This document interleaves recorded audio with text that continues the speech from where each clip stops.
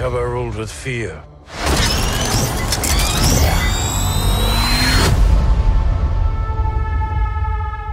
I intend to rule with respect.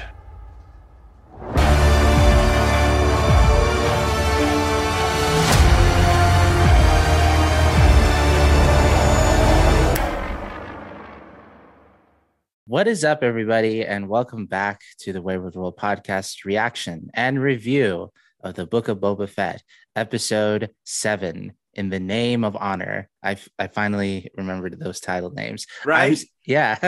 I'm Sid, and with me is my major domo, Jeff. How are you doing, Jeff? I'm doing pretty well. It's early, It is. but I had some coffee, so... We are recording this on the Saturday it's supposed to be uploaded because of work. It is I work a job where 2 times out of the whole entire year I work on call, and today was that day. So yeah, how are you doing? How are you feeling? Pretty good. You? I'm doing the best I can, like doing the best I can. Let's just put it at that. The Book of Boba Fett, it's over. It is. Yeah. Now we have to wait until May to see Obi-Wan. May 25th, the 45th anniversary of Star Wars. Of Star Wars. I mean, they chose a pretty, because I was expecting them to choose May 4th, but that's a pretty auspicious date as well. Yeah. Do you know, like, not to talk about Obi-Wan Kenobi, but you notice anything in that poster? There is a reference there. Well, there's a lot of sand. Well, that and Obi-Wan has the high ground, at least from that perspective. Yes, he does.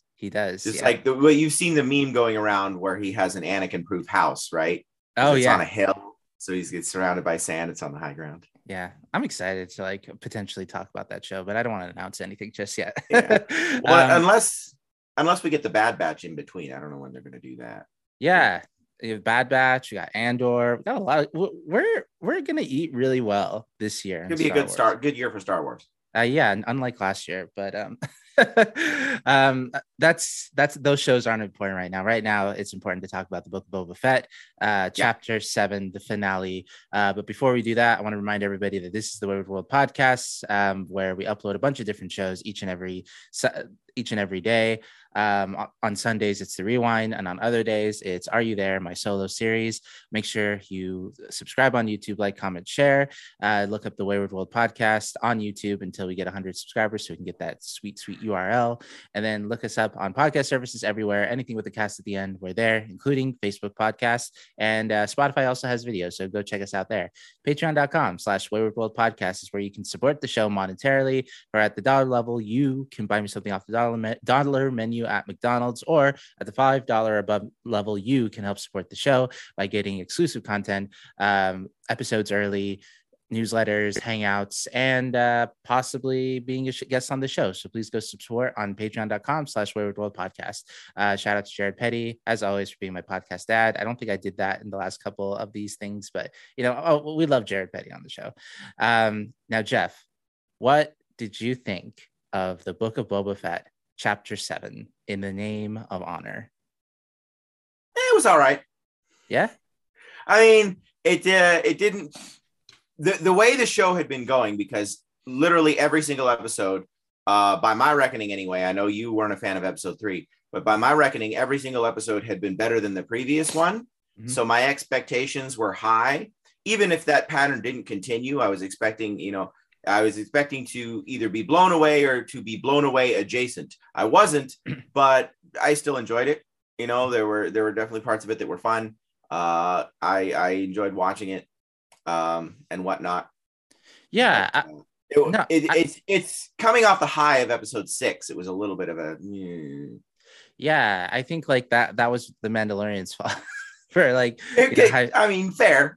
Yeah, but I definitely agree with you. It definitely I enjoyed it. I think I enjoyed it more than most people. I think like I was kind of going into it either going to be like really disappointed, like there's going to be a lot of loose ends because like we didn't get a lot of Boba Fett in the last 2 episodes to like tie everything together. I was just like, oh man, I don't know how they're going to stick the landing for this like finale where a lot of things feel like they need to be stuck together, but somehow somehow Palpatine returned. Somehow they like answered every question and like every question that they had asked in this show, Yeah. which is like there were no real dangling plot threads unless you count like the Tusken warrior, because like you was like, well, we never saw her body, is she alive? You know, but other than that, I mean they wrapped everything up pretty nicely.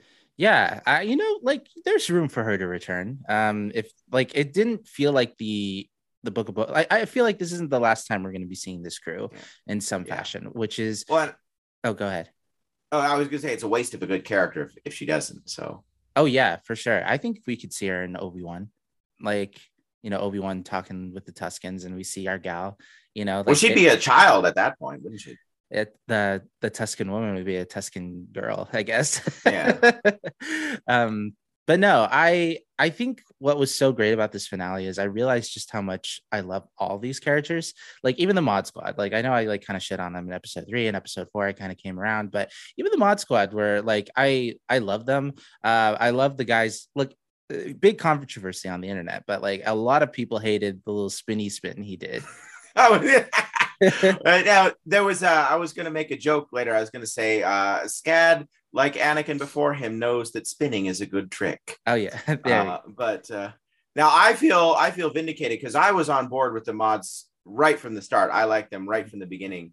So I didn't necessarily hate them. I just thought they were kind of weird. And I think in episode 4 they like introduced the concept of the mods a little bit better. I kind of wished it was like flip-flopped because I think maybe I would have liked that episode a little bit more. Well, because episode 4 was the one where we had the flashback of Fennec getting her mods, right? Yes. Yeah. Okay. So I think you're right. I think if they had showed that, and this goes back to what we were talking about before, whereas if the show had been portrayed in chronological order, it would have made a lot of things would have made a lot more sense and would have had more weight to them. Yeah. And that's one of them. So I do think you're right about that. Mm-hmm. Yeah. But overall, like I loved all these characters. I was scared for shit. Like for Chrysanthemum, I was like, you can't. Yeah. He was about to die. Okay. How is he alive? I mean, I get he's an 8 foot tall, massive Wookiee gladiator, but I mean, there were like 6, I didn't count them, but I'm assuming it was around 6 Trandoshans piled on top of him. Like, and then now it's very handy in that his escape from them was off screen. So they don't need to show how he did it. It's like, oh, he somehow Chrysanthemum escaped, you know, and then he's here. I was like, but no, not somehow. How did he do that? Yeah. Like he was dead to rights. Like he was boned. And then no, he's fine. Well, he's not fine. He's limping, but he's alive.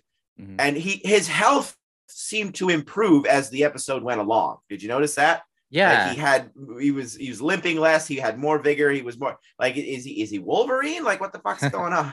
Yeah, well, canonically, actually, he has a lot of cybernetics because of like his time as a gladiator. So, like, I don't know if a lot of that translated onto the TV show, like too much, like of like Chrysanthemum's history. But I think in the comics, he definitely had a lot of cybernetic implants and stuff like that. So, that could have come into play. You know, he was also, you know, like his gladiator history, like he probably tolerates a lot more pain compared to like a Chewbacca. Well, yeah, the pain, sure, but like I don't know. I mean, it does explain why he gets along with the mods so well, I guess. Yeah, exactly. But no, like we got to see a lot of cool Boba Fett action. Like just kind of going in order here, like going to Gar Sithwip's sanctuary, and basically Gar Sithwip is like dead. You know, like that whole place is charred down, and it kind of gave a lot of Last Jedi vibes, where you know, like. We're trying to give out a call to our friends to like help us out, and your friends are not coming, and it's just Boba and his little crew. And I think the one surprise that I had was the entire like crime lord organization in Tatooine going against Boba Fett. I thought it was just going to be one guy. That didn't really surprise me. Like the voiceover in my head at that moment was, curse your sudden but inevitable betrayal. You know, like that was telegraphed that was going to happen. Yeah. You know, at most, I thought maybe one of them wouldn't, and that would be the twist. Like it was only 2 out of 3 that turned on him. But as soon as Fennec did her little narration, which was a little awkward, in my opinion, the writing of like, let's just have Fennec narrate everything that's going on. But it's like, okay, they're Gamorreans are in this territory, the Mods are in this territory, Chrysanthemum's in this territory. I'm thinking it's like, oh, that's not a good idea. Probably shouldn't have done that. So yeah, that felt pretty telegraphed to me. Yeah, I mean, I guess that's fair. I mean, I guess like just going off of like I should have expected it. Like, I guess it was a half surprise, but the way they played up that Clantonian, like back in episode 4 of like being kind of an asshole to Boba Fett, like I thought he for sure was going to like stab him in the back. It seemed like everyone else was chill, but when you're dealing with crime, like I guess it does make sense. Like it's Boba's own fault for trusting crime lords to keep their word or whatever, Yeah, and I just loved how it kind of wrapped up like the identity like themes like in this episode. Talking about Mandalorian and Mando, Din Djarin, and Boba Fett talking about like, yo, you still believe that Bantha Poodoo, like this is the way and stuff like that. Like that was very interesting. That Mando for sure is like 100% like part of the creed. Like he was like, we talked about that last week too. Like even though he's been, as you say, he's been kind of excommunicated, so to speak, to him it's still important. He's going to keep that creed whether the covert lets him stay with them or not. Like that's still and he's internalized it. It's very important to him. And I think we touched on it last week as well. Like Ahsoka, like she's not a Jedi, but like a lot of the tenets of the Jedi are very important to her, and she still holds with them. And which was actually one of the reasons why she left the Jedi Order in the first place, is because she felt like, it's like, well, these are all the important things that I've been taught that have value, and the Order themselves don't seem to be keeping with it, Exactly. But that's Oh no, I absolutely agree, and it'll be interesting to see how Boba Fett plays along, like with the idea of being a Mandalorian, and because like the crime lord thing like is still very interesting. Like I don't think Boba Fett, like I don't see him. I don't think he's a crime lord anymore. Like for sure, he's more. It's now that like Shabbos or whatever, the Doc Shabbos or whatever his name was, the Ithorian is dead now. It seems like he has a more mayorly role. In Tatooine. He keeps referring to himself as a crime lord or a daimyo, but it's like, are you though? It's like the Thor meme. Like, are you?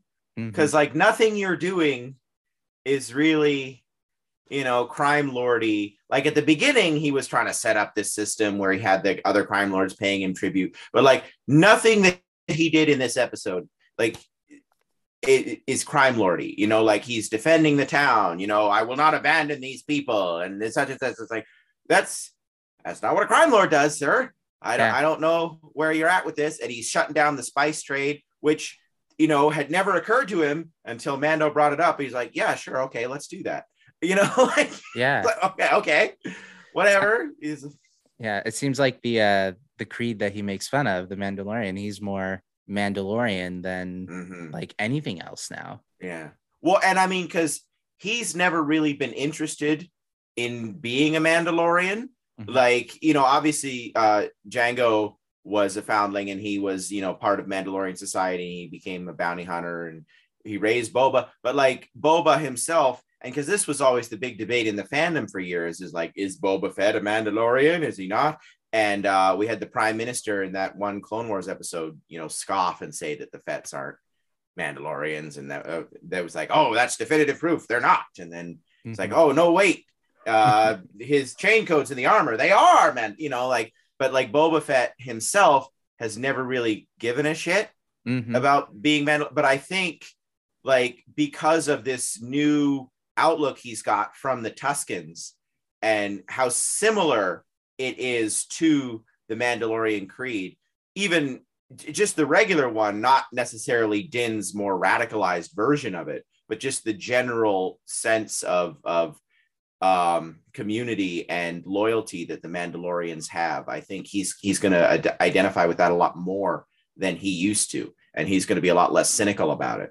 Yeah, it'll be interesting to see how Boba Fett plays out in The Mandalorian, which I think that show, it's telling now that Mando and Grogu have like reunited, and it seems like Grogu has picked his path, which we'll get into in just a bit here. But it'll be interesting to see where where Boba Fett's like where his allegiance, well, not his allegiance, but where his tribe's going to be at. Like, is he going to be a Mandalorian? Is he going to adapt the way, like it is like it's I don't think he'll go that far, but I think, like I say, he's probably got a lot more respect for Mandalorian culture than he used to.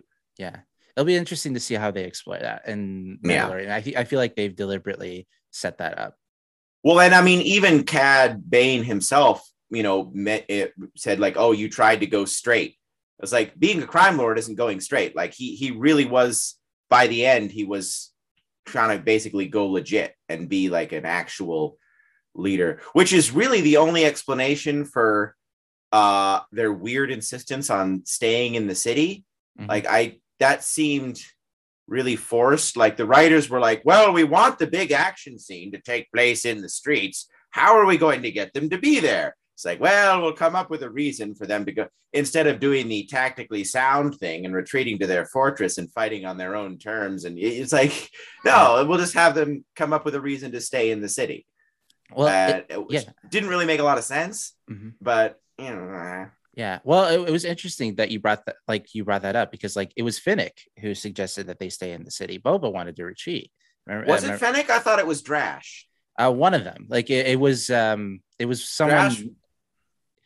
Yeah, because Drash and Scad were like, well, you can go back to your fancy palace if you want, but we're going to stay here. And it's like, well, the palace is more easily defendable and there'll be fewer civilian casualties and collateral damage. But okay, whatever you want, Yeah, and then we just need more Back to Dreams, dude. Like, we can't destroy Jabba the Hutt's palace. That's so iconic. Like, it's the Star Wars. I don't know, but it's a citadel. It's like it's an easily defensible position. It's their own home turf, so like they know the terrain better. There's no civilians or private property to worry about for, like I say, for collateral damage or anything. Like nothing makes sense about staying in the town. Even if your stated thing is like, well, we're trying to protect the people of the city. Protect them from what?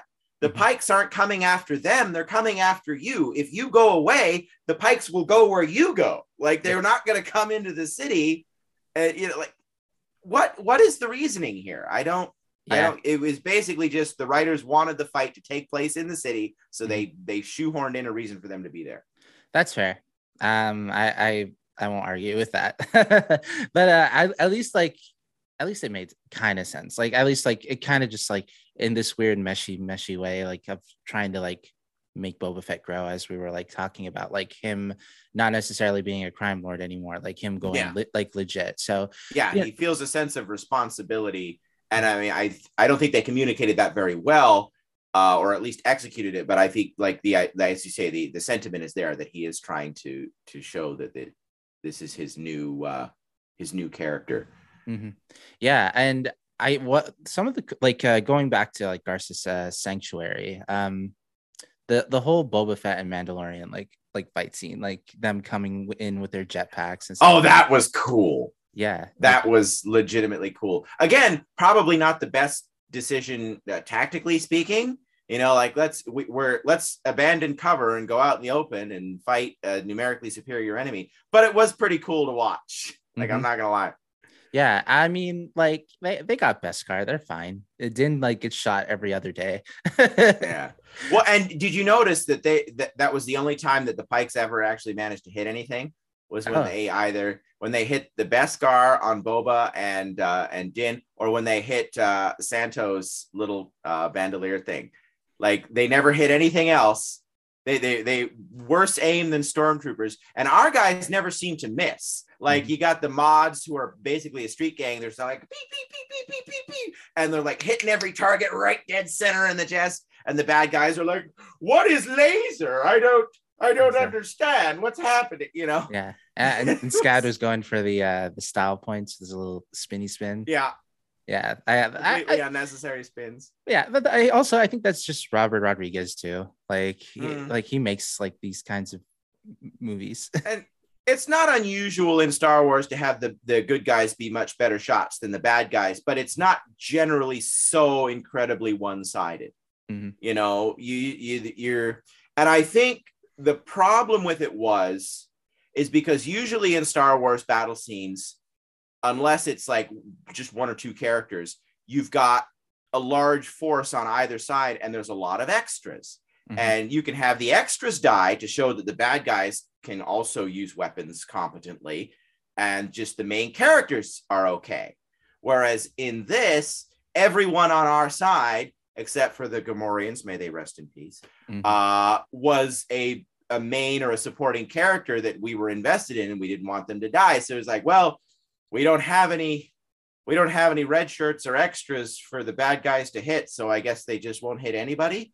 Yeah. Do you think like this show hit its budget at some point and they were like, we couldn't like do the grand battle like that? This was like, I don't feel like that because like they had, you know, there were the big Scorpionek droids and there was the Rancor and whatnot. So I mean, I don't feel like they had to worry about it, and it's Star Wars and Disney. Like they're gonna throw as much. They're gonna be like, anytime there's a Star Wars project, they're just gonna be like, how much do you need, guys? You know, like I don't think that they're gonna be stingy with their budget on a Star Wars show. Yeah, I can see that, but I can also see them like maybe this was like maybe a budgetary issue, like specifically maybe like a lot of the budget went to Luke Skywalker and making him look phenomenal. I don't know actually how expensive that was, because remember it was a YouTuber who did it on his own. You know, like, so like it probably, they don't need like a whole bunch of fancy equipment, so they just hired, you know, those guys who did that. And it's like, here, do the same thing that you did for YouTube or TikTok or whatever it was when they did their thing, and you just do it for us now. So that I don't think that was prohibitively expensive. It probably cost less than their previous attempts in The Mandalorian. Yeah, I guess we'll never know. Going back to Boba Fett and Mandalorian here, like we're seeing them down, we're seeing them, oh man, are they gonna die? No, they're not. Of course not. No one's actually thinking that. But it's like, is this the end for our heroes? And then like Freetown comes in, and I was like, yes. Like I was so excited that Freetown was there. Cool. That was cool. Yeah. They had like a little hover tank or whatever that was. And I didn't see Cobb Vanth there, which it worried me at first. Maybe. Yeah, like is he actually it? You know, of course, if he was too badly injured, they wouldn't have brought him either. So, but like I was worried for him. Yeah.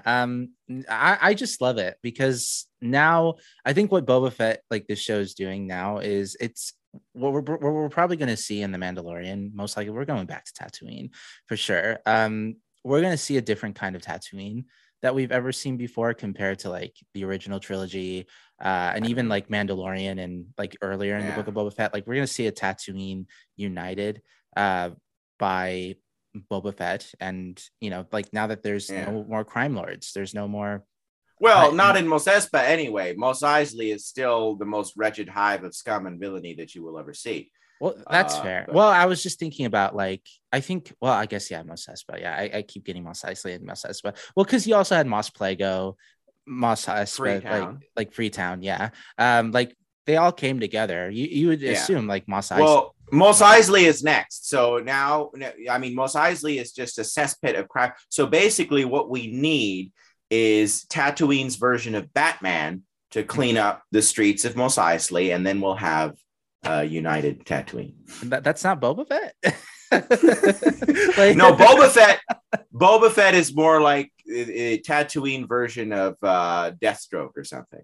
That's fair. I mean, okay, yeah, I can see that. It's definitely not that one guy in like in when we saw Tatooine in The Mandalorian. What was his name?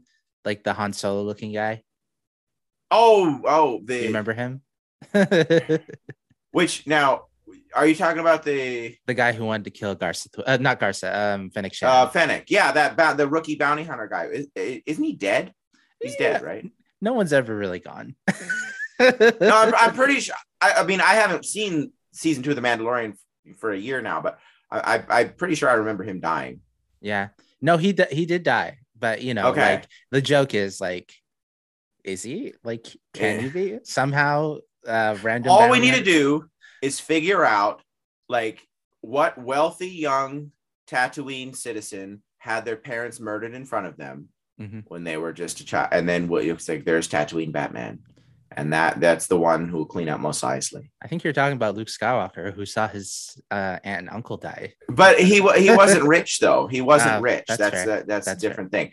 So there, and of course, Batman doesn't have any powers, so it couldn't be Luke. So it's gonna have to be like they're gonna have all sorts of fancy gadgets. Like it'll be like, like Cad Bane style gadgets, like with all the boots and the wrist things and the whatnot. That's totally fair. I guess we'll just have to see in The Mandalorian season 3 what that's going to look like. Who is that? That's the new trailer for season 3. Who is Tatooine Batman? Exactly. How did you feel about seeing Grogu? Like, because when I saw that X-wing, I thought, are they actually going to bring Luke Skywalker in this? That's what I thought. I was like, is Luke? This is the second finale in a row where Luke swoops in on an X-wing and saves everybody. Now seeing Grogu. Now I know a lot of people were like, "Oh, he chose Mando," yeah, and I mean, that makes narrative sense for them to have him do that. I am legit disappointed though because I did want to see him continue his Jedi training, but I mean, they've been setting up that he's going to rejoin Mando, so like, yeah, of course he did, but that was kind of fun. And then, like at first, I thought like, wait, did he pilot the ship? Oh wait, yeah. Astromech droids can do that. Okay, that's right. Yeah. Do you feel like the reunion was like too soon compared to like, it's just been a couple months since Grogu and Mando have been apart? Like, how do you feel about that? Yeah, well, I mean, there were 2 seasons of Mandalorian with him trying to get Grogu back to the Jedi. And then there was this whole big send-off at the end of season 2 where Luke comes and takes him away. And there's this heartfelt farewell. And then, as you say, it's been a couple of months and Mando misses him and wants to go visit. And wait, now they're back together again. It's like, well, what was the point of that entire thing then? It feels like we went through all that for nothing. Yeah, I think I had that initial reaction, but then like I thought about it a little bit more. Dave Filoni is a sneaky guy. He's very sneaky. I feel like that was very deliberate for something big in the future for Grogu and Mando. So maybe like I feel like that was in the cards for a long time, like that they would be reunited like eventually, like pretty well quickly. And it does explain, because people have been wondering since last year, like, well, was Grogu killed by Kylo Ren then? Like, how did he not? So like it does explain how he wasn't there and how he managed to escape that. Because there would have been a riot if, like, after all that, he just been unceremoniously killed by Kylo Ren. Yeah. Now the question I have for Grogu is, where were you during the sequel trilogy? Yeah. That's the important. You asshole. He's wherever Ahsoka was. Yeah. Because now I still maintain that she's not dead and she's out there doing something. So like when Mando got old. He's like, I can't take care of you anymore. And Grogu's like, oh, no, Luke told me this would happen. And so he went back to wherever Ahsoka was, or I don't know. Not to go off topic, but do you know what they're calling? Like, they're filming Ahsoka right now. Do you know what they're calling? Like, like his shows have like project names and stuff like that. You know what they're calling Ahsoka? Fulcrum. No, they're calling it. Like the project is called Project Stormcrow. Stormcrow, like Gandalf, Stormcrow. Yeah, okay. I was thinking it would have something to do with Ahsoka herself, but okay, not because it's like Gandalf. Yeah. Well, and I mean, like when she comes in at the end, everyone always called her Ahsoka the White. She's got the staff and the white robe. So I guess that kind of makes that sense. Would be kind of cool. Like, do you think like that would be interesting if she meets like a ceremonious end to her, like her story in that show? Ooh, no. No, no. Like that's what happened to Gandalf, man. Yeah, I guess. But Gandalf didn't die. He just sailed into the west. Yeah, that's probably what will happen to Ahsoka. She sails into the west. Sails into the unknown regions or wild space or whatever. Mm-hmm. I mean, well, I predict that at least some of the Ahsoka series will take place in the unknown regions, because that's, as far as we know, where Ezra is. Mm-hmm. So like we might actually get to see some of that. We might get to see the Chiss, because that's where they live. They live in the unknown regions. So like they're a completely separate entity from the Republic or the Empire. They don't, so we might even see some of that, which would be cool. Yeah, that would definitely be interesting. I mean, like they're doing the whole Thrawn books. Like they have so much material that they can use from that. So because like the new, there's 2 Thrawn trilogies. One that takes place around the Rebels time, and then the Chiss Ascendancy, which I have right here. It has blue pages, like it has a blue spine. They talk about the unknown regions and the Chiss Ascendancy with all their weird names, which is such an interesting aspect of the galaxy that's never really been explored. Because like the Republic / Empire / whatever it is now, it's called the unknown regions for a reason. Like nobody really knows what's in there or what's going on, or it's really hard to navigate. So like we've never been in there. And I think Lasan is in there, isn't it? I think it's like the home world of the Lasat is in the unknown, or it's near the it's in the unknown regions, but it's still close to like our part of the galaxy. It's not like deep in there, but I'm pretty sure it's in the unknown regions, which is one of the reasons it's so hard to get to. So like that's the closest we've been. And then the First Order, when the remnants of the Empire retreated and became the First Order, they retreated into the unknown regions as well.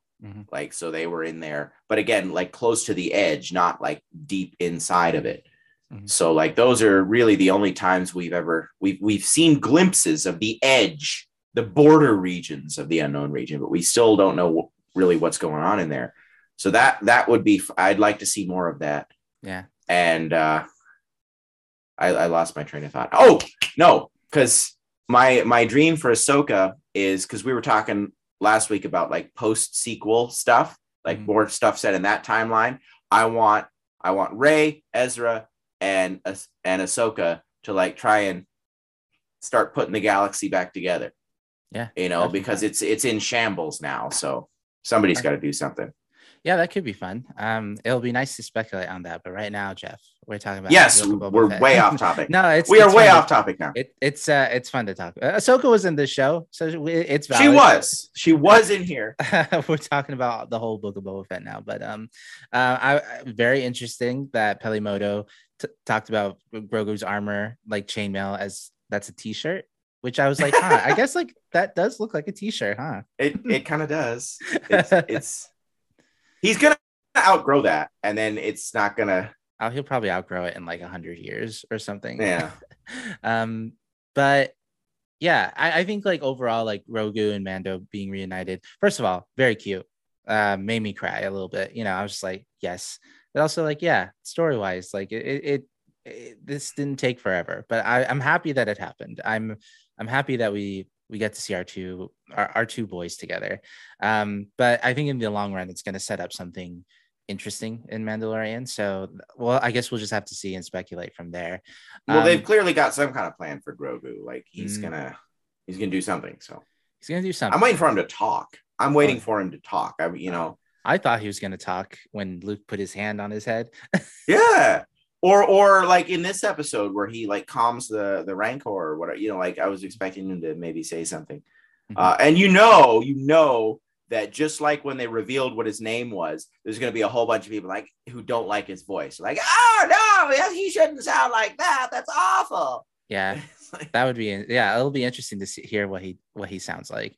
Going back to like the war, the Scorpicas, is that what they're called? Scorpinek, I think. Scorpineks, yeah. The Scorpineks, very interesting. Their design, like being like from the prequel era, is very very prominent. which we'll talk about later when we talk about references and Easter eggs and stuff like that. But I thought that was a very interesting element to add to this war, like these two unstoppable droids. Actually, it was kind of weird. Like it was mowing them all down. Like I think they wanted some like a big threat so they could justify having like the Rancor eventually. Or which again, speaking of weird tactical decisions, why, if you have these two giant invincible droids, why not start with those instead of waiting for like 20 or 30 of your own men to be shot by, you know, like why? It's like Power Rangers. Like if you've got the Megazord, just use it from the start instead of waiting for the monster to get massive. Just like start with it. Like we don't need to let this escalate, you know. Everyone's playing the I'm not left-handed either, you know, like just no. Just, you've got these massive droids, lead with those. Exactly. You know? Well, you know, like they didn't.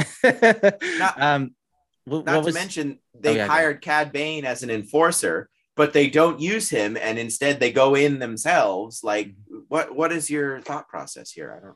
Yeah, Cad Bane was first of all very cool. Always cool to see Cad Bane like in this show. But the like skipping backwards because we didn't talk about Cad Bane. I think it was very interesting that Boba leaned into like his old ways.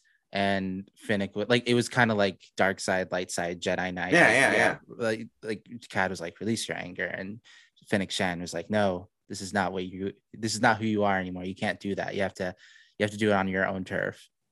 Which is also interesting because so far Fennec has been one of the most resistant to Boba's new, you know, philosophy. So now it's like it's switched, and suddenly she's the one reminding him of his, you know.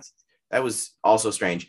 But I did like, as you say, like the backsliding. And you noticed it as well, like later in the fight when he stands off against Boba, he reverts to like his old bounty hunter style tactics, and it's not until he loses that he uses the new stuff that he's learned in order, you know what I mean?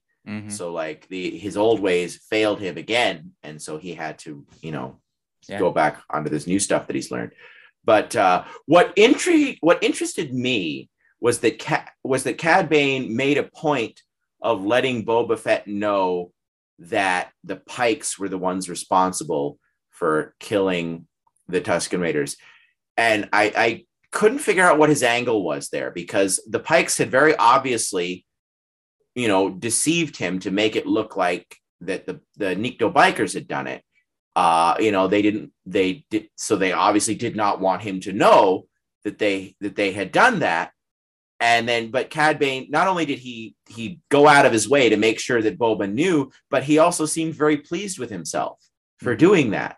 So like, was he just trying to stir up shit? Did he want to make sure the negotiations failed? Because if so, mission accomplished. Like that definitely made sure the negotiations failed. But I couldn't figure out what his angle was on that. And I've been thinking, and I don't know.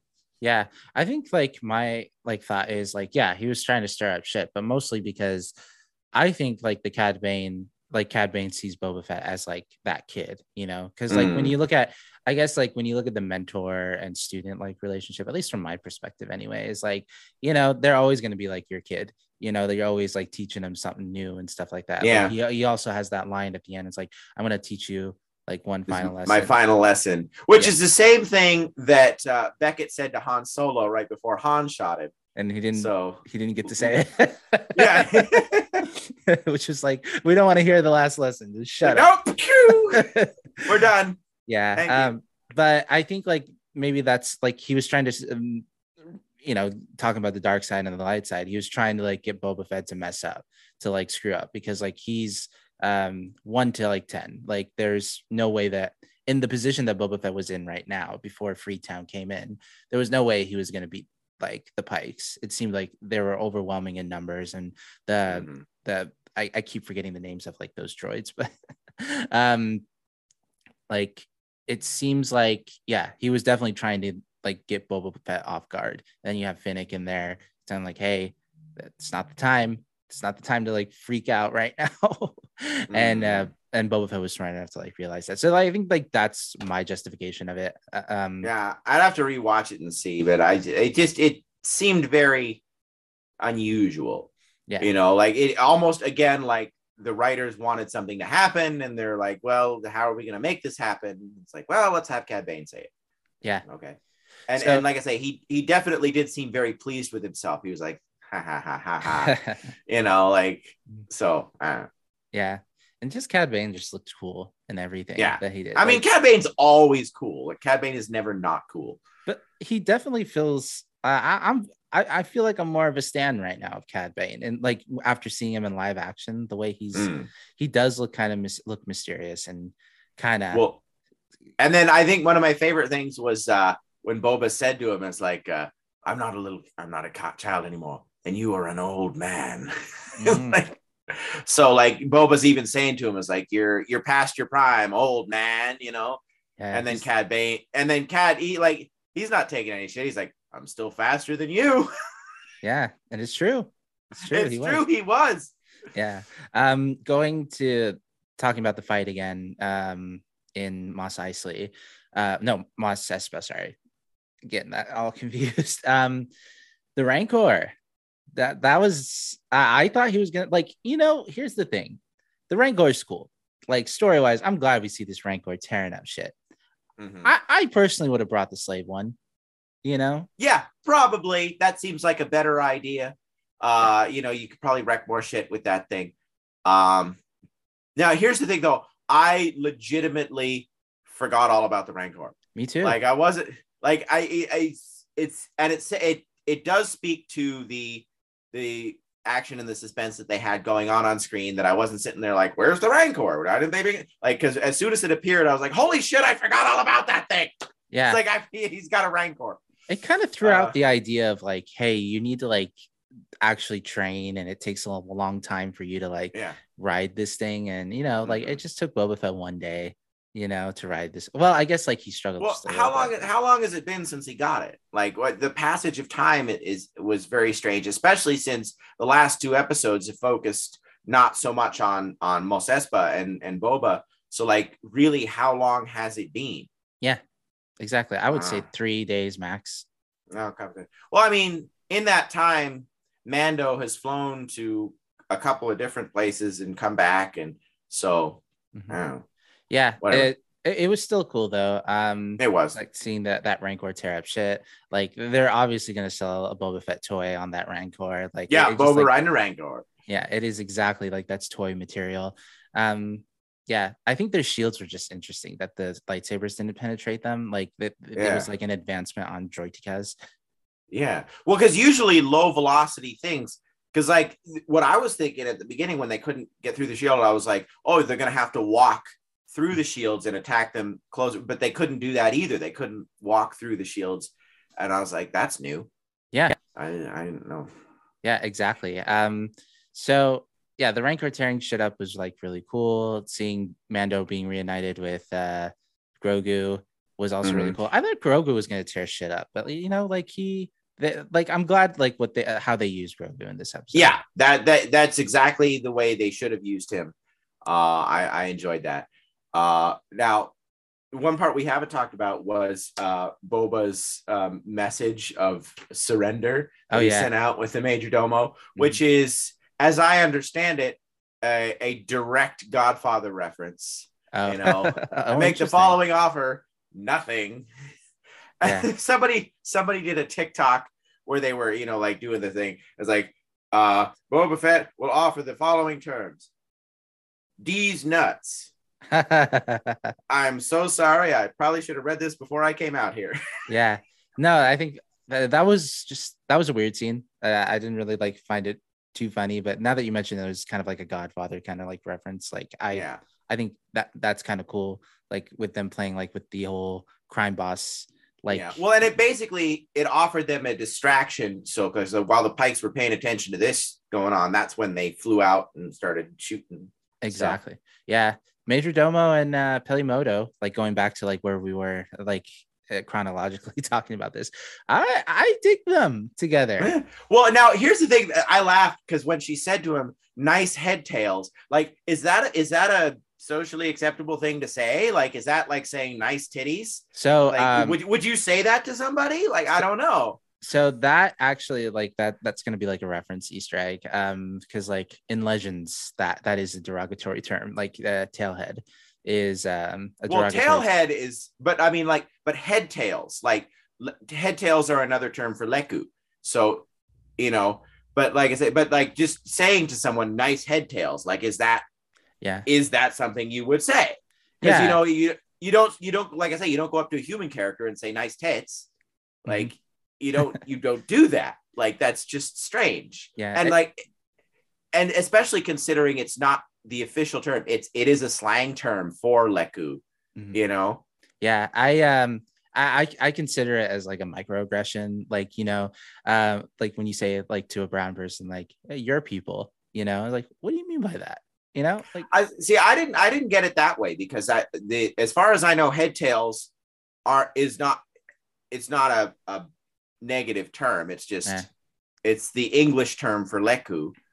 But like, it's just the very fact that you would say that to somebody. Yeah, you know what I mean? Like, it's like, oh, those distinguishing features of yours, those are nice. Like, yeah, it felt weird. And like I say, the direct corollary in my mind that I thought of immediately when she said it was like a person saying to a woman, nice titties. Yeah. Like, I mean, you may think you're giving them a compliment, but it probably makes them feel really weird and uncomfortable. Yeah. And that's what a microaggression is. Like, well, it's kind of like that. It doesn't mean it doesn't different kind. It's more of a harassment almost kind of thing. Yeah. Like than a microaggression. I see. So where are we at? So Pelimoto, I guess. Oh yeah, the fight with Cad Bane, very cool. It was very simple, kind of like how Dave Filoni did like Obi-Wan and Darth Maul in a sense. I got a lot of those vibes. Like, it wasn't flashy or anything like that. My brain wanted to go like, they're gonna kill Boba Fett, huh? And until he brought out the gaffy stick, and I was like, oh shit, that's right. Well, he's got that. He's got the thing. Well, and that was the thing. The symbolism of the fight was very clear. He tried fighting as a bounty hunter, and he got stomped. And then so he fought as a Tusken, and he won. And it, the symbolism of that, I think, worked very well. It's like because the whole series basically has been about Boba leaving his old life behind and starting something new, which it probably is the source of a lot of the negative feelings about it, because that's not what people wanted. People want Boba Fett to be a badass bounty hunter. It's like, well, that's not who he is anymore. He's a different person now. So, and that's like the entire show has been about that. So it makes sense that his final confrontation would be a direct reference to that.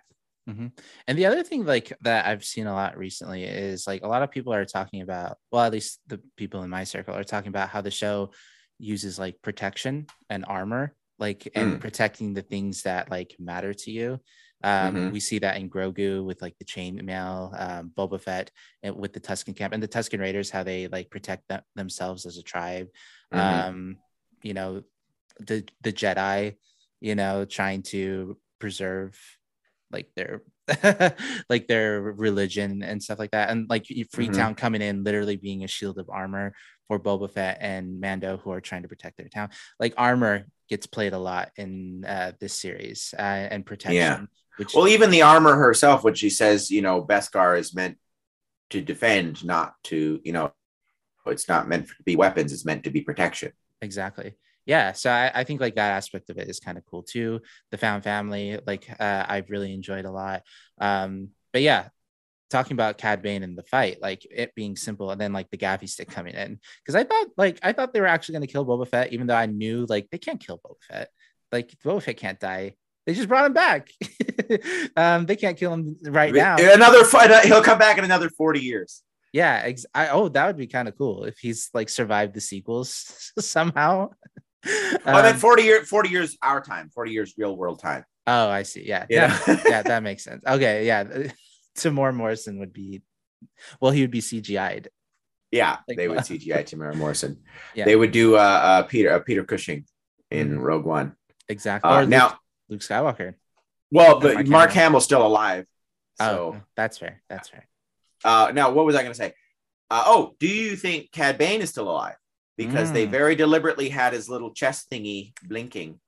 You know what they say in Star Wars. No one's ever really gone. So I when Boba Fett did make that mention of, I got someone else in like the back to tank right now. There were two people that I thought were. I assumed he was talking about Chrysanthemum because he even mentioned to Chrysanthemum earlier, like, "Hey, we're gonna need to get you into the back to tank."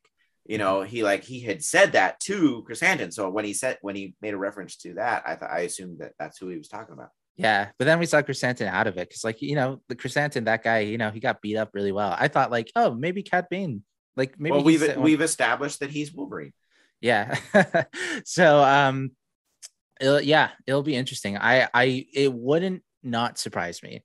But I think it would actually disappoint me because I think Cad Bane met his end really well here. Yeah. Well, we've seen people come back from worse. Like, as in Star, like Darth Maul was literally cut in half.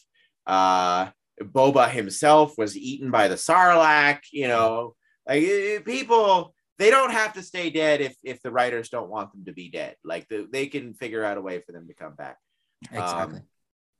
But if he is dead, it seems like he was underutilized. And I say that because, like, for those of us who grew up watching him, or I say grew up, I was already an adult when it started, but those of us who watched him all the way through Clone Wars, and he was in the Bad Batch, and then last week we saw him on this show, and we were all like, I mean, it's a culmination of a thing. But like, when you think about it, like, not everybody has watched the animated shows, and he just debuted in live action a week ago.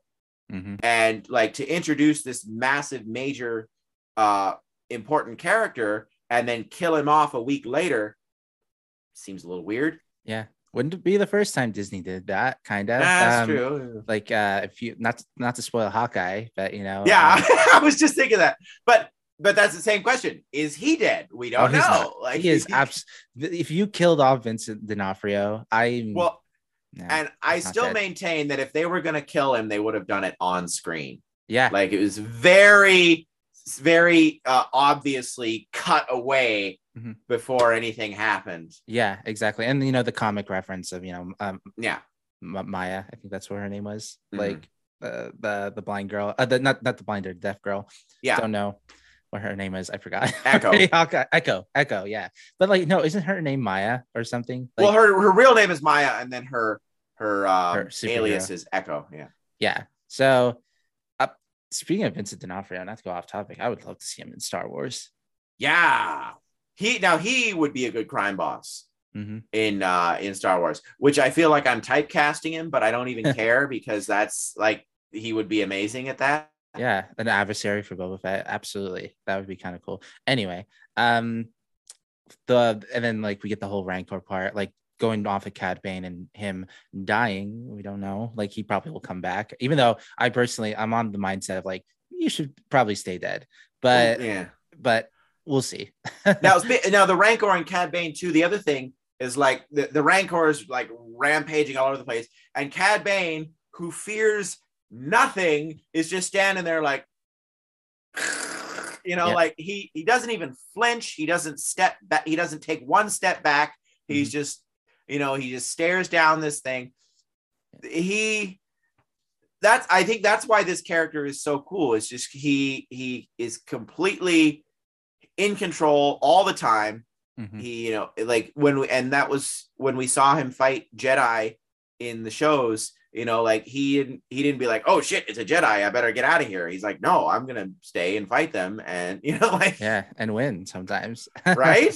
Yeah, he's definitely a cool character. Like, I'm gonna watch Clone Wars again, man. It made me really happy Cad Bane in here really made me excited. I kind of want to watch Clone Wars one day again.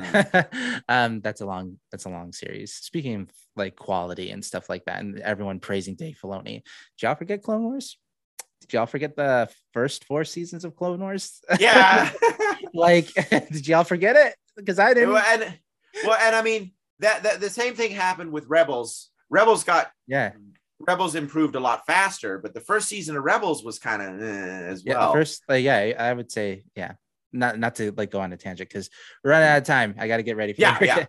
Now, there's one thing that there is one thing that I just really quickly wanted to mention is Fennec going off to kill the leaders in Mos Eisley. We'll get there, which I thought was a good plan. But before she did that, where she saves the mods. Because she rides off her little bike, we see her go away, and then we cut to the mods, and she's there, and she saves them, and then she comes down and gets back on the bike, which is right next to where they were. So, like, what did she ride her bike, park right next to them without them noticing, climb up the building behind them, and like, or did she just steal a different bike? Like, that looked exactly like the one that she was riding before. That was very odd. Fennec had her own little adventure, Jeff. Like, we didn't see it, but we know she's crafty. She can figure it out. But you know what I'm talking about, right? Like when she jumps down after saving them and gets back on her bike, it's literally right next to them. Mm-hmm. So like, did they not notice her arrive? Did she park it next to them and then sneakily climb up the building? Like, what? Yeah, I don't. It's I guess that it's a weird thing. I don't know what Robert Rodriguez was thinking about, but the blocking in that was just off. Yeah. I didn't want to talk like more about the Rancor. I was very stressed out when he bit Mando's head. And like the Beskar didn't like destroy it. I'm surprised. Like, I didn't know Beskar was like indestructible to like smushing, especially like. Well, I mean, we saw the droid punching him in the face like 30 times last season, remember? So I mean, I guess so. I guess you're right, but yeah, it still stressed me out a little bit. Well, I got getting some major King Kong vibes, which was very obviously deliberate. Yep. It's like, we need airplanes, bring in the airplanes. Yep, that's going to Eastertown in just a moment there to talk about that. But yeah, I liked how Grogu calmed down the Rancor, very reminiscent of like all Jedi who we've seen calm down. Ezra specifically. Like he was really good at that. Exactly. And it just made for a really cute moment. Like Grogu was like, man, I'm sleepy. I'm going to sleep next to this big giant monster that can eat me without even looking, He's like, oh, he's a cool guy. He's all right. Yeah. But yeah, and basically the show ends and Boba Fett I'm going to say he's the mayor of Mos Espa. Yeah, like, that makes more sense at this point. Yeah, it seems like he's like adapted into that mayor role, doing the and then he even says is like, I don't think we're suited to this. Like, didn't he say that about the being a crime boss in the beginning? Like, it sounds very familiar. Like they were referencing something towards the beginning of the. Maybe, I don't know. So after going through all this to be the leader of Mos Espa, he's like, you know what? I don't think this is for me. And then he just leaves. Yeah, no, that is funny. Santo, you're in charge. I think like they've really set up something interesting. I think like that. It makes me really excited for Mandalorian. Next time when we see these people, like, I've grown an attachment to all these people. Well, and he has a crew now. He's got his own crew, minus the Gamorreans. A moment of silence. Very unceremoniously pushed off the cliff. They died, man. Like that it was gruesome. Well, they were done dirty again by the writers. Like, we didn't even get to see them fight. They just were like backing up. It's like, oh, let's back off this cliff now, and we've seen them fight. So like, we know they can fight. So, and I think it was just because they'd already decided, well, we can't kill off any of the other characters, but we have to show that there's stakes. So the Gamorreans have to die, but they could have done it better. Yeah, and they could have given them some armor, instead of like their little BDSM like looking. It's like straps. it's like the Spartans from 300. Let's go out and fight in our underwear, boys. You know? Yeah, exactly. Like they could have given him, I don't know, not Beskar, but like something. But no, I'm excited to see. And then Grogu in his little car seat. Like I'm glad that we saw that. Which was again pretty obvious as soon as we saw it. It's like, oh, that's where Grogu's gonna sit. Okay. It looks. I'll be honest, man. It looked kind of ridiculous. It's like just like Mando's like hunched down in there, and Grogu's like, wee. He's just up there. It was just like it looked funny. Like I didn't hate it, but it's like, dang, that looks kind of silly.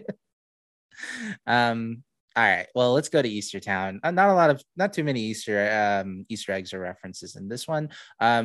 A couple things I wanted to point out, like for references specifically, Cad Bane said the Star Wars equivalent of like, look what the cat dragged in, that part. Cad Bane said that, but also this wasn't the first time that sentence, look what the scag, whatever. I could not remember what it was called, like for the life of me, but that's not the first time we heard it. We heard it in The Mandalorian when Boba Fett saw Custa Grieve. No, it wasn't that. That's not the phrase. It's like, well, if that's not the such and such calling the something slimy. Yeah. Yes. So it's a pot calling the kettle black. Something like that. It was the Star Wars version of that. And yes, that was the one. That's what Boba said to Cosca Reeves in the Mandalorian episode. Which is like, so I was like, when you said the cat dragged in, I was like, when did he say that? But no, yeah, it was the pot calling the kettle black. Okay. Yeah. I remember that one. Yeah. I'm sorry. Like, until Star Wars pointed it out, I did not. Which also makes you wonder, is that a phrase that Boba picked up from Cad Bane? 100%. I think so. Because like that's headcanon now. Like that's why he says that, is he used to hear Cad say that all the time. Well, reference. We already talked about the Godfather reference. Yep. We talked about King Kong. Some minor Godzilla vibes too, but it was mostly King Kong. Well, I was going to actually talk about like the kaiju. Harryhausen monstering, like we've seen that like towards the beginning of this episode, like like when like the Rancor did the Godzilla like peeking out, but like and then like climbing the tower like in one of the like in the city, like very Godzilla. He even did the like holding on to the tower with one hand and going. I mean that is King Kong. Like that is the like that's a direct pose from King Kong, like exactly. And then the Scorpionic droids actually are droids like that were used from concept images. Yeah, it was concept art for Clone War, not for Clone Wars, but for the prequel trilogy that never ended up getting used. Attack of the Clones. Yeah. The use of the droidekas, like very deliberate, because like those are Clone War era. Well, and these are basically more advanced versions of droidekas, essentially. Yep. Still had the same weakness as the little like the little spider like things in episode 3. Yeah. Here's the other thing. It wasn't just the Pikes that had terrible aim. These droids also couldn't hit anything. Like I don't think anyone was hit by those droids the entire time. Yeah. If they would, it's not like, because there were a couple times when Chrysanthemum or Boba or Mando kind of brushed off some Pike blaster fire. Nobody's going to survive one of those big shots from that droid. So like nobody got hit by, except for the speeder that the Freetown folks came in on. That was destroyed by the droids. But like the droids, they were as terrible a shot as the Pikes, whose battle strategy apparently amounts to, let's all stand together in the middle of the road because nobody's heard of cover ever. Yeah. It was very, very oddly choreographed fight. Yeah. I mean, like that's honestly a testament to Robert Rodriguez not really making any good movies for a long time. I Spy Kids, Once Upon a Time in Mexico, like those were just like a couple of things that I think were notable from him. But I think Robert Rodriguez is a weak director. Like, and I mean, because we've seen it in episode 1 that we were talking about, like the fight with the mayor's assassins looked weird. And that was, very strange. And he directed that episode. And he also directed episode 3 with the slowest car chase ever put to film. So like his action scenes like he doesn't plan them out very well, and Yeah. it doesn't seem like a lot of thought goes into them. And like I say, there were a whole lot of people on both sides, mostly on the Pike side, but on our side as well, in this big shootout that were not making very good decisions, and they were not really doing a lot of stuff that made very much sense for them to do. Yeah, I agree. That's all I can say. R2 piloting the X-Wing. Star Wars Explained actually brought out this like interesting reference. Like this isn't the first time not only R2D2 has like piloted a ship by himself, but piloted a ship by himself in a Boba Fett centric episode. We saw it in the Clone Wars where R2D2 was like being chased by the Slave One and he had to outrun the Slave One. That's really cool. I wouldn't have never guessed until like Star Wars Explained brought it up. So thank you, guys over there. I love Star Wars Explained. Yeah, they're a great channel. Yeah. The other couple of things that like I thought of actually. Oh yeah, the metal plate in Cad Bane's head. Oh yeah, we saw that when he was. We saw that in the Bad Batch mostly. Yeah, but it is heavily implied that like the deleted scene in from the Clone Wars that never got aired. Happened, you know, which is it is implied. Well, because I mean they kind of implied that as well with the conversation between the two of them, where you know I'm not a child anymore, and you know, because that was the whole thing. The history between them is that Cad kind of took young Boba under his wing and whatnot. So yeah, exactly. Melu runs were in this again, which you know that's a very prominent fruit. Scad, I think is that the one with the eye. Yeah, that's the eye. Yeah, Scad. Yeah. He called it a melon, which I thought Melu runs were like fruit. Well, a melon is a fruit. A melon is a family of fruits. You know, you've got honeydew, you got cantaloupe, you got watermelon, melurons. Apparently, it's a classification of fruit. I guess like I melurons struck me as like a mango looking like. Well, the rind seems too thick though. Like it always did, because like the melons have that very thick rind. So I can see like a mango or a passion fruit too. Like I have passion. Well, like no, like I was like a cantaloupe. You know, it's got that very thick outer stuff that you would actually need. You know, like something heavy to cut through it. Yeah, that's kind of the vibe I always got from melurons. Maybe one day when I rewatch Rebels, like, but I could have sworn they ate it like that. Well, yeah, because Kersanjan was eating it. Just like you wouldn't eat a cantaloupe like that. Yeah. Well, he's also a Wookiee, so that's true. Maybe he would eat a cantaloupe like that. Who knows? Yeah. We saw the droid, Pelimoto's droid that like chases them around, like moves them around Tatooine. Oh, the rickshaw droid. The rickshaw. First of all, the fastest we've ever seen anyone go fast in any of these scenes. Like was on the rickshaw droid. It was on the rickshaw droid. The rickshaw droid being a reference to Attack of the Clones, where Anakin and Padme rode that rickshaw to Watto. We've not seen Watto. Where's Watto? Like he's probably dead by now, I think. Because he was almost kind of like old and gone to seed by Attack of the Clones when Anakin talked to him. So like that was what 30 some odd years ago now. So well, you know what they say. You know what they say, Jeff. No one's ever really gone. So he's out there. I believe it. I would love that. Seeing Watto again would be kind of fun. Let's see. I'm trying to think. Oh, a cool. I don't know if this was intentional, but I saw it on TikTok. I was like, dang, that's crazy. If true, and most likely it is. So you know how we talked about Rex being in Return of the Jedi, but like actually it's not really Rex, just an old guy.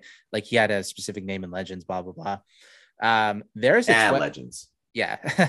There is a Twi'lek in episode 3 when Anakin goes up the stairs to the opera house to see Palpatine. There is an orange Twi'lek there who's wearing a white dress that looks exactly like Garsa Thwip. And like I was just like, dang, if they don't make that like relevant somehow in a comic book or a book, like that looked exactly like Garsa Thwip. So that would be kind of cool. Like it was but Garsa's not orange though. She's like she's more of almost a Caucasian skin tone, kind of. Yeah, that was kind of, like it's up for interpretation, but like it kind of looked very similar. It looked very it looked similar in the sense like, yeah, the old guy in Return of the Jedi did not look like Tamora Morrison, but like he does, like like we've kind of like accepted, and or Dave Filoni rather accepted the fact that that gentleman, that old man, is Rex. So I mean, like it could be possible. Like I just thought it was kind of cool. Like they kind of like just kind of like how like new Star Wars has been doing recently, is taking a lot of like concept art and like specifically concept art from Ralph McQuarrie, but like concept art and unused like unused ideas into like these shows. And I think it's kind of cool if they and aspects of Legends too, because they announced I forget the actor's name now, but it was announced that he played Volstagg in the Thor movies, you know, the big guy from the Warriors 3. He's going to play the villain in the Ahsoka series. He's supposed to be an Imperial admiral, and my immediate thought was, he's Palion. Oh, interesting. You know, I think I know who you're talking about. I think he also voices Gar Saxon in Rebels. Yeah, I think maybe that's what I heard. I could be maybe he'll be playing Gar Saxon then. I mean, that would be interesting. Yeah. But yeah, like it's a stretch, but like I saw that and I was like looking at Garce's Thwip's dress in Book of Boba Fett, and I was like, wow, these are two similar looking Twi'leks. Like maybe it's just a very popular Twi'lek fashion. Exactly. That's really all I can. I don't have any more. Yeah, exactly. My last thought would be that I think this show is better consumed in a binge as opposed to watching it week to week. Yep. Like if you were gonna watch it, it would be a much better experience watching it all at once. Because like when it's segmented like that, it feels very disjointed. But when you can see it as like a whole picture, and like especially the 2 episodes that are mostly Mando centric, they fit in better as part of a whole rather than just individual episodes. No, that's what I said early on when I rewatched the first 4 episodes one day, and I was like, yeah, this show is actually a lot more enjoyable altogether. I think if we were going to criticize it as like a TV show, like not within the Star Wars universe, like just like an actual piece of like media, I can understand people's complaints of like being disjointed or not. It was structured very weirdly. Yeah, but as someone who enjoys Star Wars, and I think you and I both love Star Wars and learning about the world, maybe not, and maybe forgiving a lot of like story aspects of it that we might not all necessarily agree on. I just like living in the world, and I love what they build, like from all the stuff. Well, and that's the thing. Like if you're making a show or a movie or something in the Star Wars universe, it's very much the same as making a show or a movie or something in the MCU. Like it is its own thing, but at the same time, it's also part of this larger thing. And there's going to be connections. You know, it's one piece of something. It's a part of a story in addition to being a story by itself.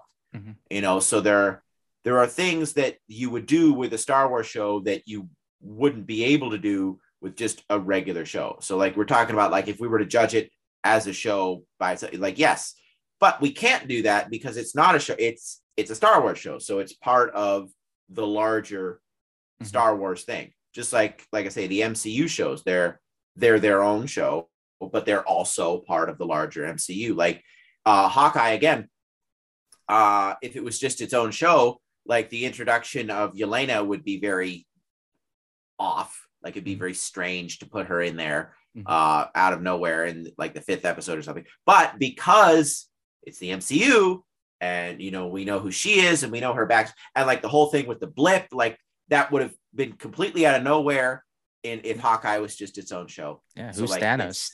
Yeah, like what the fuck is any of this? Like, you know, and they keep referencing his friend Natasha, but we don't know. We've never seen her. We don't know what's, you know, like. Well, no, we have. So it is this larger thing. Yeah, and Star Wars is built on the foundation of not just the first 3 movies from like the 80s, but like it's also now like with the integration of like, you know, the N1 Starfighter into like Yeah. post Return of the Jedi. Like, Well, it is also the episodes 1, 2, and 3. Like, it's all 6 of these movies Yeah. that George Lucas created. Like, it's they have to like build on these Yeah. 6 Well, movies. and it's always, Star Wars has always been that way. And, people have, their own opinions on what Star Wars has been like after the Disney acquisition. One of the best things that Disney did, and I was so happy as soon as they did it, like way back in 2012 when they bought Lucasfilm, and then they announced this, is they said all the EU is now, it's gone. It's not canon. We're getting rid of it, and we're starting fresh, and we're making our own canon from scratch. And we're using the movies and the Clone Wars show, and that's it. Like, that is canon, and nothing else from any of the comics or books, none of it is canon. And that was great. And I love that, because the old EU was just so all over the place. There were so many different creators, there were so many different styles, there were so many different varying levels of quality, let's be honest. And a lot of it would, like, you'd have like one book here and one comic here, and they would contradict each other, and a lot of it didn't make sense, and some of the concepts in it were just really nonsensical and fanficky, and it was nuts. And you had like 25 years of basically fans who had been elevated to published authors and stuff that were just making Star Wars stuff and like just trying to build on everything. And it was just this ramshackle monstrosity. And it's like, no, we're going to get rid of all of that.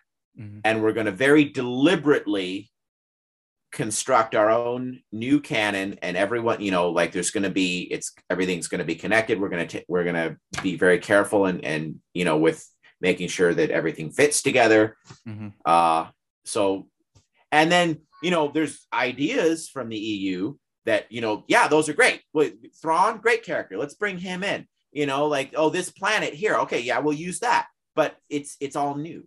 Yeah, exactly. I love that. No, I do too. Not to go like too into it, but like, I was also happy because like, the EU always intimidated me, like, of just like how much stuff there was in there. I remember grabbing a Star Wars book as a kid. I was like, oh, I'm gonna read like what happened after Return of the Jedi, stuff like that. And then I read this book, and I'm like, did I just pick part 2 of? It wasn't really specified. I was like, wait, what am I reading here?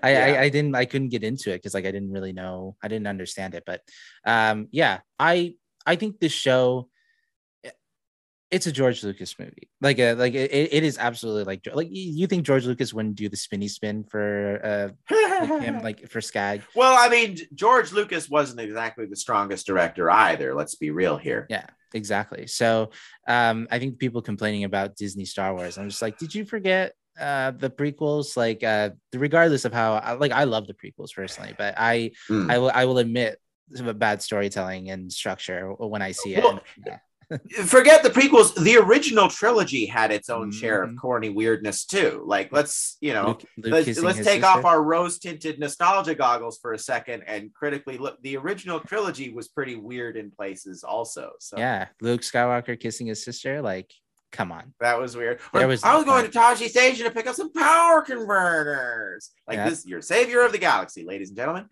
Yeah, exactly. It's corny. Or the cringy way that Han comes on to Leia, and that's just weird now. Sorry, I thought you were finishing. Continue your thought. I think I was done. Okay. Well, I was going to ask you, Jeff, because I want to wrap things up here. Yeah. What did you think of, like, just overall? What did you think of the Book of Boba Fett? And where would you? I enjoyed it. And where would you rank this episode? Where would I rank this episode? I'd say it's on a level with episode 4.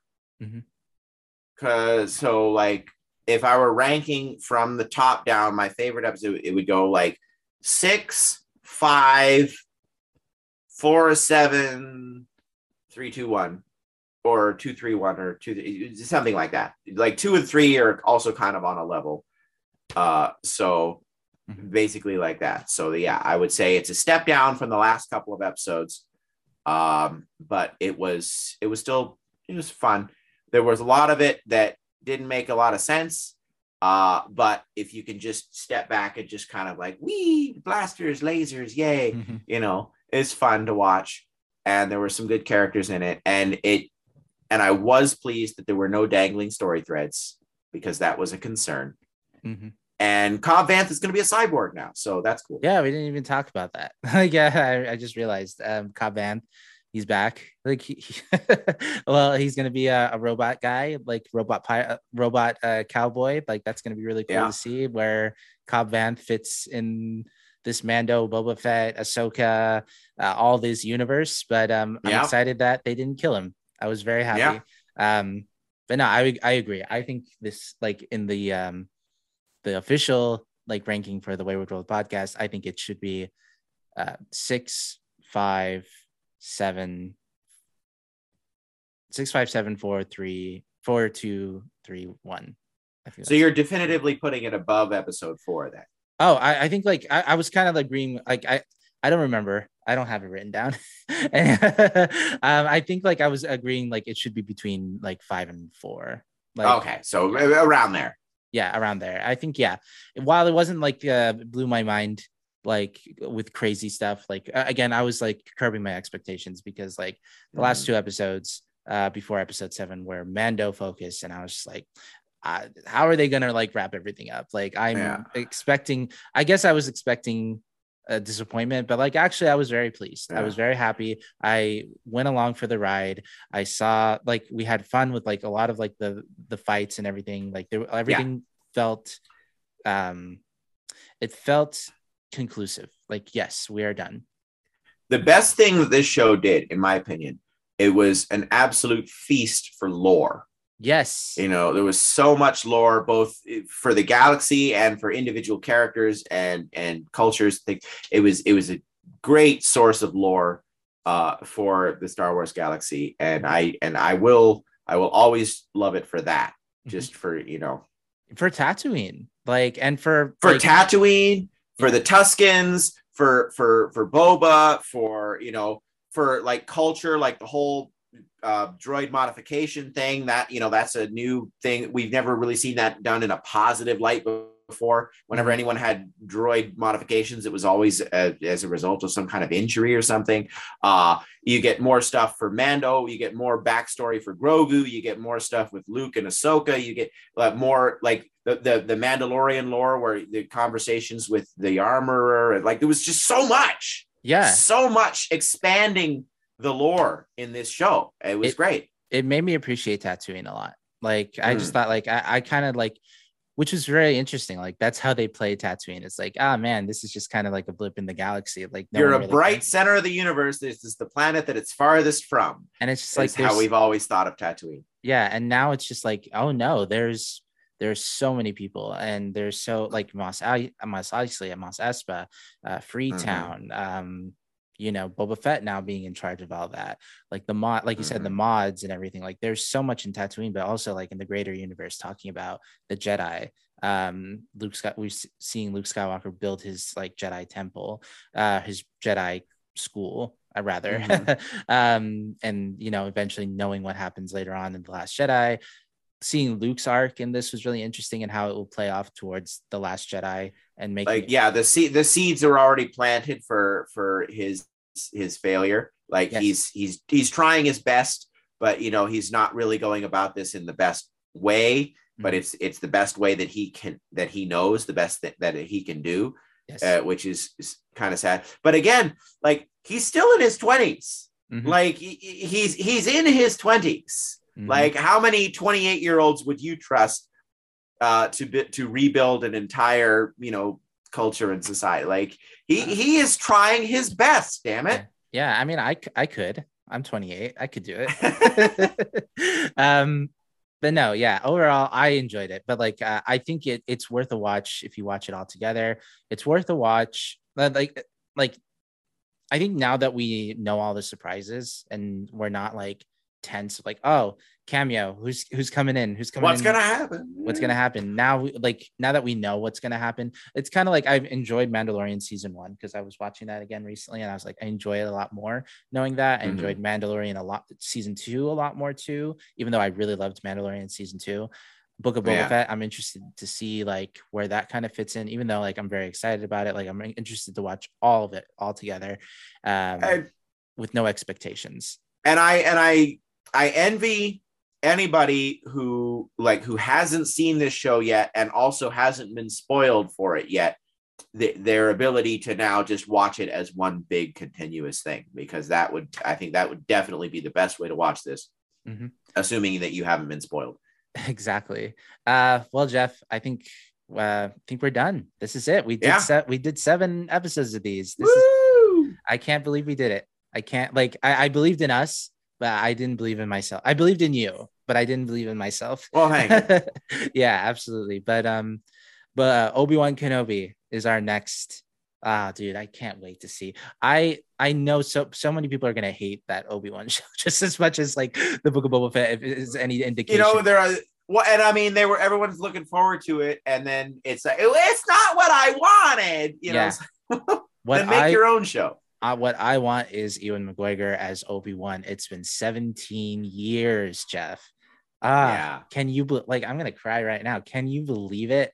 Like, we're gonna see Ewan McGregor play Obi-Wan Kenobi again. That is so and Hayden Christensen, the guy who got shit on like so hardcore. And now everyone's like, yeah, Hayden's back. Woo! And like he's probably going to get a redemption. Hayden Christensen, not Anakin Skywalker. He doesn't get redeemed until later. Well, he gets his later. But Hayden Christensen's going to get his redemption. Like, now that he's in this Obi-Wan show and he's going to be in Ahsoka, like, it's so cool. We're going to be seeing this. And that's my childhood, you know, like I have fond memories of watching Revenge of the Sith. And, you know, it was a hard time that year for me. Like, that was during my parents' divorce, and like that movie meant a lot to me.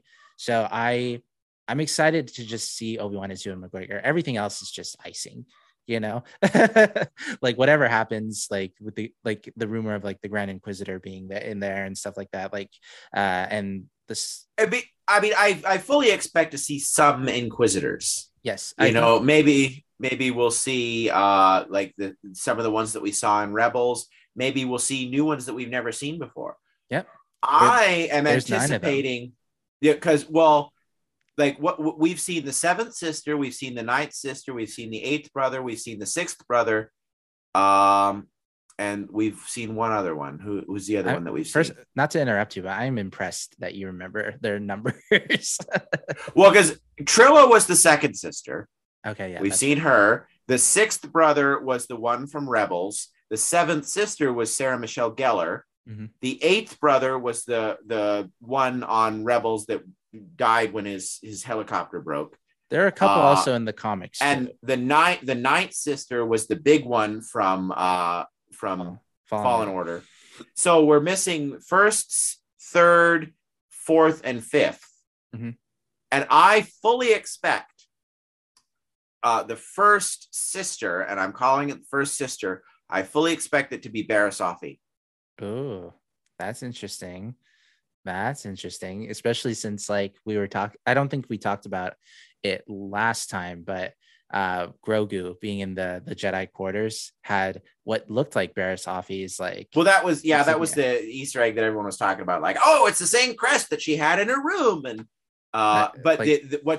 what's getting to me is because the 7th sister was Marillion, just like Barriss was, and but the main thing is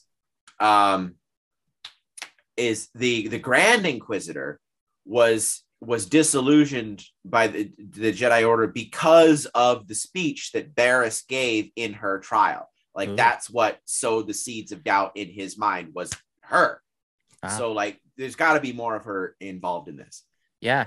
It'll be interesting to see. I know May the 4th we're gonna get a trailer.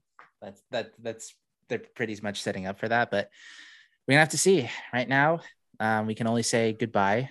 And all right, we had a good time. I'm gonna go play Hades, I think. Nice. Good game to play. Yeah. before we go, Jeff, do you have any last words? Watch Arcane. Yes, watch Arcane. I will get to that. I promise. I had to sneak it in. I keep thinking about Arcane because of you, and I'm just like, I gotta watch it. But yeah, well, I'll watch it. I promise. Okay. But now my legitimate last words, though. I was joking, but my legitimate last words. May the Force be with you. Yeah. And I will see you again when we watch Obi-Wan. Maybe. We don't know. We haven't made an announcement yet. Yeah. But I mean, like, even if we don't do the podcast, I'm still going to talk to you about it. Oh yeah, certainly. That's what I was talking about. Artists, without further ado, it's been real.